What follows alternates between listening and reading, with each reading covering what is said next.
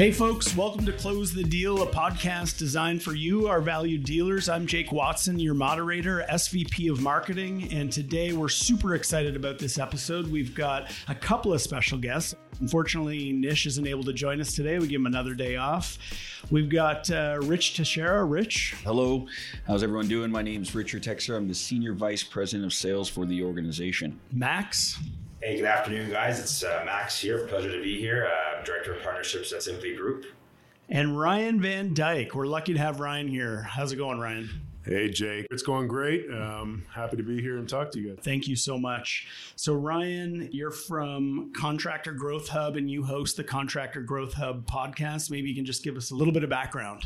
Sure. So I'm closing in on 20 years in the business. I, was able to set a very intentional goal of experiencing every part in the business. So I went and did that. I was a helper on the tools, became a service guy, an installer. I ran a contracting business, went into distribution, opened up my own rep firm, worked for a manufacturer, and now I'm trying to use all that experience and all the learnings from the people I've worked with over the last 20 years to really help the industry, right, and help contractors and manufacturers and distributors just be better and connect better. Awesome. Thank you so much for joining us again today. Really appreciate it. So this is episode number 9, how to protect your sales force from recession and how to use grassroots approach.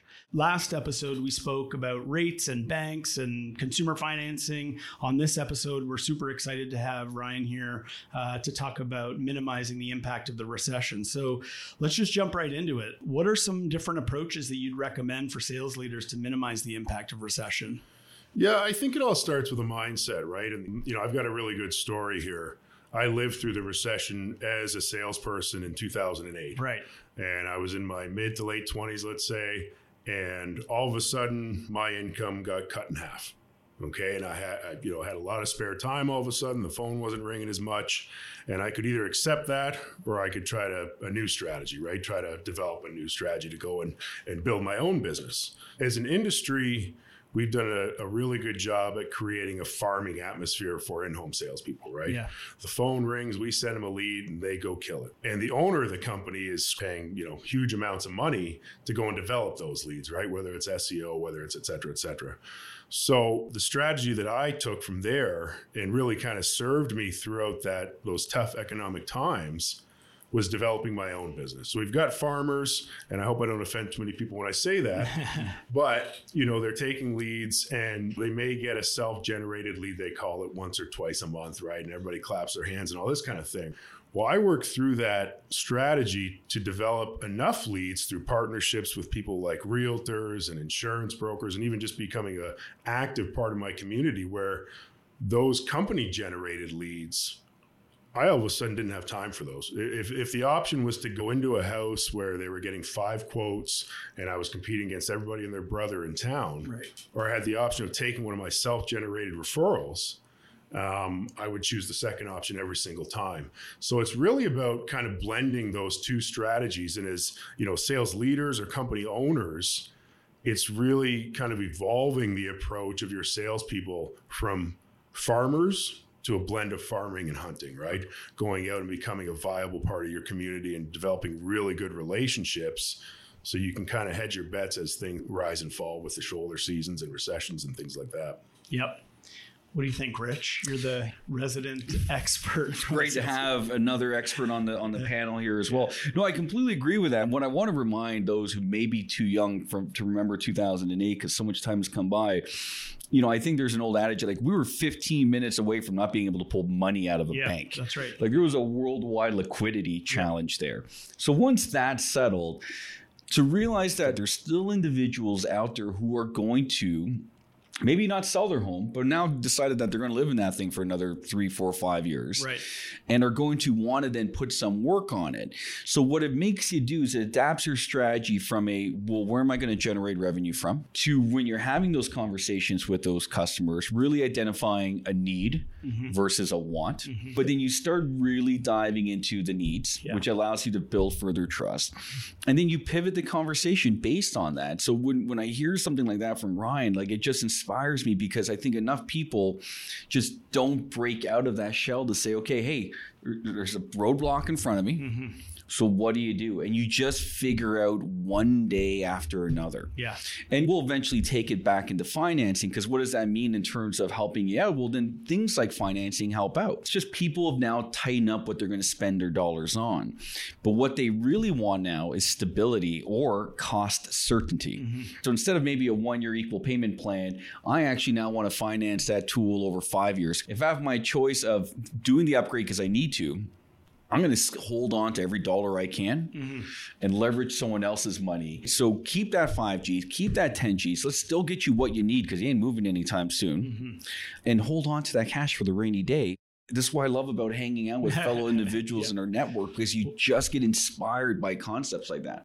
I feel like also if this is a self-generated lead, there's already some established trust there. You have some form of a relationship, which is what you spend a lot of time doing when you go into a cold home, right? When you're walking into a home where you haven't met the person, you now have to spend a whole bunch of time trying to get to know these people, build that trust, build that rapport really early. But if this is something that you've already self-generated, presumably those steps are there. You've already done those that. Closing ratios are probably and absolutely, and that's what drives the choice, right? I want to go back to something that Rich said, is how you go and approach this. We know 20% roughly in good times of people replace their equipment proactively planning ahead, right? Like it's a relaxed experience. They'll go and they'll research and things like that. And 80% are either due to breakdown, a large part replacement, being faced with that, et cetera, et cetera. It comes down to being brilliant at the basics, right? And I think tough times economically and tough times in business is the great equalizer. Okay. Whether you're a 10 truck, $7 million company, well, that means you got a lot of overhead, right? You've got to navigate those challenges. Whether you're a 2 truck, $1.5 million, you've got a different set of challenges. So it is the great equalizer. And it in my opinion, in my experience, comes down to who's the best prepared, who's going to innovate, who's going to change, and financing is a really big piece of that. I don't mean to skip ahead, but I want to say it while it's fresh in my head. Yep. But it's our obligation as dealers and as people coaching dealers to have them educate the homeowner to say, okay, look, this is a decision. We want to coach you into the right decision, right? So that's absolutely looking at, mid to long-term financing and showing that affordability, because people need to hold on to their cash in times like this, right? You can't finance groceries at the store, right? You can't finance gas, although it's got to go there sooner or later the way it's going. Wait, that might be an idea. Right. This is being recorded, right? Yeah. But you can't finance those consumables that you need cash in your bank account to go and accommodate in your life. This is an option that's a necessity. It's something everybody needs who owns a home. And it is something that you can fit into an affordable monthly payment. So again, that goes back to being brilliant at the basics. This is something you should do every time, and you need to do every time when you're faced with educating a customer. Quick question on that too, because we were talking about the close rate and conversion ratios, and I see this concept of second and third quotes and trying to mitigate that exposure of them getting other quotes, because then what it just becomes is this rat race to the bottom and just leaving margin on the table. So it's like what I'm always finding fascinating is that we'll let someone go get a second quote as opposed to overcoming those objections. Instead of letting them have the opportunity to go somewhere else and find an inferior product or an inferior contractor who's not going to support them, holding on to them through pivoting to financing, leveraging that and keeping those dollars back in your pocket that you're otherwise giving up to margin. Because that's going to become, I think, something that's very real come the recession.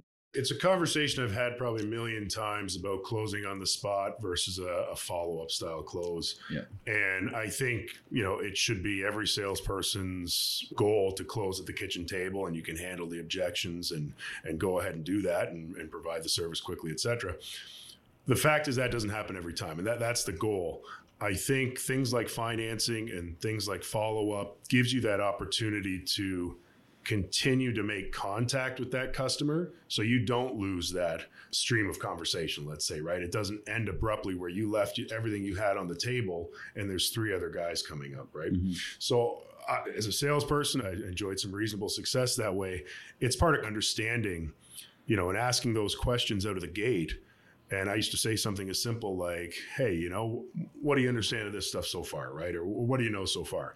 And if they knew what a variable speed motor was and a 2-stage air conditioner was and all these other things and what, you know, filter sizes, then I knew they'd talk to somebody, right? And then you just ask the question, say, okay, so what does this look like for you? What does this process look for you? Asking those probing questions to understand if you're in a situation where you can have a high chance of closing on the spot, or if it's something where you may have to structure a follow-up method that keeps you connected, right? But something that can absolutely set you apart in those scenarios is, you asked a question of if I used financing back then. 2009, 96% of my deals were financed. You had to twist my arm and kick me in the ribs to give me money. It's leading with that because, again, it goes back to what we talked about before. If somebody's leading with a, hey, this is $9,800 and after rebates, it's $7,800 and I'm just picking arbitrary numbers, versus, hey, this is $118 a month and et cetera, at least that's a more attractive option. I think it starts at qualifying and understanding what that homeowner's buying process is going to be, influencing it to your capability, but then making sure you keep dialogue going on and leading with options that are attractive to them based on the questions you've asked. You know, I want to touch on that because there's probably a segment of our listeners, and thanks, Mom, who is thinking to themselves, well, hey, I can do math. And again, I know we're just throwing arbitrary numbers around, but like, okay, let's just say it's a 10,000 versus a monthly breakdown. And then they add that all up and say, well, wait a minute, that's more than what the ticket item was. You know, it's interesting, folks. Again, I go back to Jake and I's background, and I used this word earlier around cost certainty, which is people will put a premium on cost certainty way more than they will other considerations, because by and large, and this is a Canadian thing, we are generally risk adverse. So I also, to those people who will say I can do math and add it up, and then they're going to look at the interest and say, well, if I just paid this in cash, I wouldn't have paid that interest. But then again, what's the opportunity cost of what you could have done with that money? If you do like to invest, recessions are generally great times to buy. You can put them on RSPs. You can just hang on to that cash from a rainy day. Remember, once that cash is out, you ain't getting it back. And so to your point, presenting an option of 120, regardless of what our viewership is thinking when they're listening to us, saying, well, hey, I can do quick math and add it up. But yes, it's $120. There's an interest rate, but you have cost certainty for the next 5-year term. You pay it off at any time. You're keeping your cash in your pocket, and we can focus on term. Well, I think that's the key too. The second point that you said there is that you can pay it off at any time, right? Like, so if right now you're kind of worried, okay, well, what do the next 3 years look like? And I'm not sure. Well, maybe I just pay for the $10,000 upgrade. Maybe I just pay $90 a month for, I don't know, maybe a year or two when things start to normalize a little bit more. And then I'm like, okay, I'm just going to pay this off. I'll just pay this off now, And that breathing room is so important. Nobody wakes up thinking, oh my God, I really want a new furnace and air conditioner today. I hope it gets rammed in tomorrow. We got to turn the oven on overnight to stay warm. That doesn't happen. So allow yourself that breathing room. And that's the beauty of something that you can pay off at any time is I used to say to them, hey, look, you may be okay to do this. Okay. You may be okay to do this today. Why don't you take a week or a month or 6 months or 2 years and decide if that's what you can do. Nobody's going to get hurt by making that decision. It's going to buy you some time, right? And whether you let it go to term or not, that's up to you, but it allows you that flexibility because like you just said, once you put it out, it's gone. That's right. Consider it gone, right? And right now that's scarier than ever, right? I feel like just having that freedom right now and that flexibility is just more critical than ever. So, okay, that's great. What about some tips and tricks you could offer for kind of taking a more grassroots approach? Yeah, I think, really, if I owned an HVAC business today, I would be taking folks and making them good at the basics, which is closing, right? Which is selling, which is understanding the customer, all these things that we teach our salespeople. The next step for me is how to get them to amplify your messaging in the community. So I talk about realtors a lot. It's a similar model to realtors, right? We all know what a lead costs. Okay, leads are very expensive for a contractor, and owners are investing that money. If they're generating their own leads, give them an expense account for half of that. Split the cost, right? pay them a higher commission when they're out there generating these things. And everyone's got the person on Facebook that they went to high school with, and they work wherever they work, and all of a sudden they're a expert in nutrition, and they're hawking supplements and things like that, or a life coach. Yeah, a life coach, or they're a fitness guru. All of a sudden they want you to sign you up for classes. Just imagine if you had people acting that way, selling your product or promoting your brand, right? And I've seen really, really good dealers become very big doing this, right? Whether it's a single mom that needs a supplemental income, whether it's somebody, that's looking after a family and needs a second job, but doesn't want to dedicate his night to that every time, a flexible schedule. It doesn't have to be a full-time salesperson. Times are changing. Our platforms on how we can get our messaging out is changing. Okay, we've got to change with the times. And this industry is very slow to react. It always has been, historically will be. But I can tell you that the dealers that are adapting new ideas and new ways to go and get it are seeing those benefits. So to answer your question, I think coaching them on how to network, giving them tools that they can then share online, and being really good at your social media presence, so it gives them something to share, right, to their outlets. And that includes everybody at the company. That can be the person answering the phone, that can be the warehouse person, that can be an installer, service person, salesperson. You've got to give them good tools to go and amplify your message and help you grow your business, because it's all hands on deck, right? It's a bit of advice I want to give kind of every contractor. You can be the victim of tough economic times. You can be the victim of people being scared of tough economic times, or you can lean into it. Some of the wealthiest people in the world, in our country, and some of the wealthiest people they made their wealth in tough economic times because they leaned into it. They found opportunities and they went and grew. And so you can be a victim and you can downsize, you can do all these different things, or you can lean into it and find ways to grow while your competitors are out there scrambling. Right? When I hear that, the thing that comes to my mind is drop the ego. Yeah. Because we've done that, right? How do you drive a scrappier sales force? And generally, when we do this grassroots type of thing, I'll give you an example. So I did this experiment where I went onto the Facebook group of my building, and I think in the span of a week, because it's like a chain reaction, it takes one person to say, hey, can someone help me out with my boiler? And then all of a sudden there was like 15 people in the chat who went down, to the point where I think I probably funneled about 50% of them into us for free, absolutely for free. But it takes this dropping of an ego. And sometimes with your sales reps, there is that ego. Like, hold on a second, you only go out there and exploit myself on Facebook and kind of put it out there to my network that we're looking for business. Yeah. When faced with hard times, like the mother of invention is necessity, right? Like when you will invent great ideas, grassroots concepts. And so if it means, to your point, hiring someone who just scours Facebook groups and just jumps on those opportunities, so be it. There is, what I find, to your point, in times of recession, is that there becomes this grassroots level of what we do to get our messaging out there at a very low cost. Yeah, you're 100% right. And I'll be quite honest with you, I was the cockiest farming salesperson before 2008. And I went, whoa, well, I'm not okay with that. Yep. I'm not okay with my income in half. And kind of the cool thing of it, the byproduct of going out and making those authentic relationships, because that's a big word, right? It's about creating authentic, mutually beneficial relationships. I'm going to a wedding this summer of a guy that is a very good friend of mine now, that started, and this is how we met. I pitched his whole brokerage as realtors on, I think it was about the Lennox Pulse furnace pressure test, right? And I mean, it just sparked this friendship, and he came up to me, and we had a great working relationship and a great personal relationship. But I can tell you right now, getting into some of these things, it's not all work. It's not all hard, right? You develop really good relationships, and the business is a byproduct of that, right? Yep. Actually, and last thing, just because sometimes I find with salespeople, they love the analogies and the stories, but give you a perfect example of something like that can resonate. And especially with the real estate piece you bring up, what do most people have to do before you list your house? You got to do some upgrades on it, right? Like, at least I know I've had to in my experience, right? And nothing crazy, like paint this, fix the deck. And our real estate agent referred us to a contractor who came in and did it. Did wonderful work at such a great price that when we then moved into our new house and we wanted to do work, well, the first person we called was that contractor. Right. But again, through a real estate agent relationship, and we went on to find out that contractor, same strategy, found a lull, went out there, made connection with real estate agents to say, hey, just use us. You have someone who just needs work, whatever it is, we'll do it.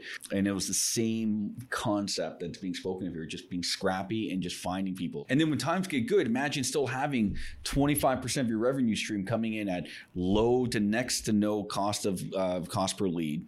Think about the margins that generates that'll actually let you float the business and probably expand into other things you want to do as well when things start picking back up. It's just amazing. A salesperson would never say, I don't want leads from the company. But if you do things right and you develop enough of your own business, and I call it business within a business, right? If you're generating leads, you're going to say, hey, maybe I'll take one of those a day or 5 a week. But I've got my own business coming in right now, right? Yep. And, it's a different experience, and I wish more people could feel it. When you're talking about the authentic relationships, right? So you can go out and, as you said, go scour Facebook. I've seen it. We've done it for our business all the time. Mm-hmm. But it's different when you actually have that relationship and you become that subject matter expert. We do a lot here. And so when someone asks me, what do I do? The easiest is just like, instead of going and rambling on, I'm in heating and cooling. Yeah. So their aunt and their cousin and their sister and their neighbor and their whoever is like, yeah, can you get me an air conditioner?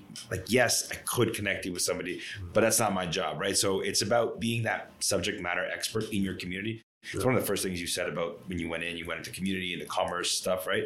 When we're talking about HVAC, it's not a sexy product, but it's dropping that ego and being proud of what you do and who you work for and what you do every day and being that subject matter expert that gets you those great leads that don't have to work as hard to close. I have a realtor friend who recently asked me if I need an air conditioner. We just did a reno with a investment property. Can you hook me up with someone? He didn't ask me price. He didn't ask me anything. At the end, he's like, hey, just want to make sure this is like a investment. It's the trust. It's you're doing it. I'm not getting anyone else to do it. I just need it done when you can get it done. And then we talked about price. And then we talked about, wait, what did I actually get? It's that building that trust, building that, being that subject matter expert. Yeah. So, I'm a storyteller, so you guys will have to cut me off at some point. But just an example of how much I believe in this type of activities and generating business is I met with my chamber rep, and it was the first time I was getting involved in the chamber. And, we had... And just for those Chamber of Commerce. Chamber of Commerce, Yep. Chamber of Commerce rep. Would you get another perfect example of getting scrappy and getting there? Go to your local BI, go to your local Chamber of Commerce. They're out there. And it was cool. I was the only HVAC person who was getting involved with Chamber of Commerce, right? So you meet all these people that are developing business, et cetera. And you learn how to network and do all these different things. But I met with this guy, and I'll shout out his name. His name's JR. And we sit down, we had a beer, and we had lunch, and we just talked about how I could be involved. And I grew up in Kitchener-Waterloo, and I like to think that I know quite a few people in Kitchener-Waterloo. I could walk down the street, and back then maybe it wasn't as big as it is now, but I would shake hands and have this sort. So then we went for a walk down the street to where we had the cars parked. And I maybe shook one or two hands, but JR was giving hugs to literally everybody he was walking by downtown Kitchener. And I went, like, what's that, JR? And he goes, well, I just know a lot of people, I've been involved with a lot of things. So I went back to the office and I went, this guy's got no experience. And I said, I've known him for an hour and a half. I'm hiring him. I said, because he knows everybody and their brother in Kitchener-Waterloo. And I did. And he was just the connector.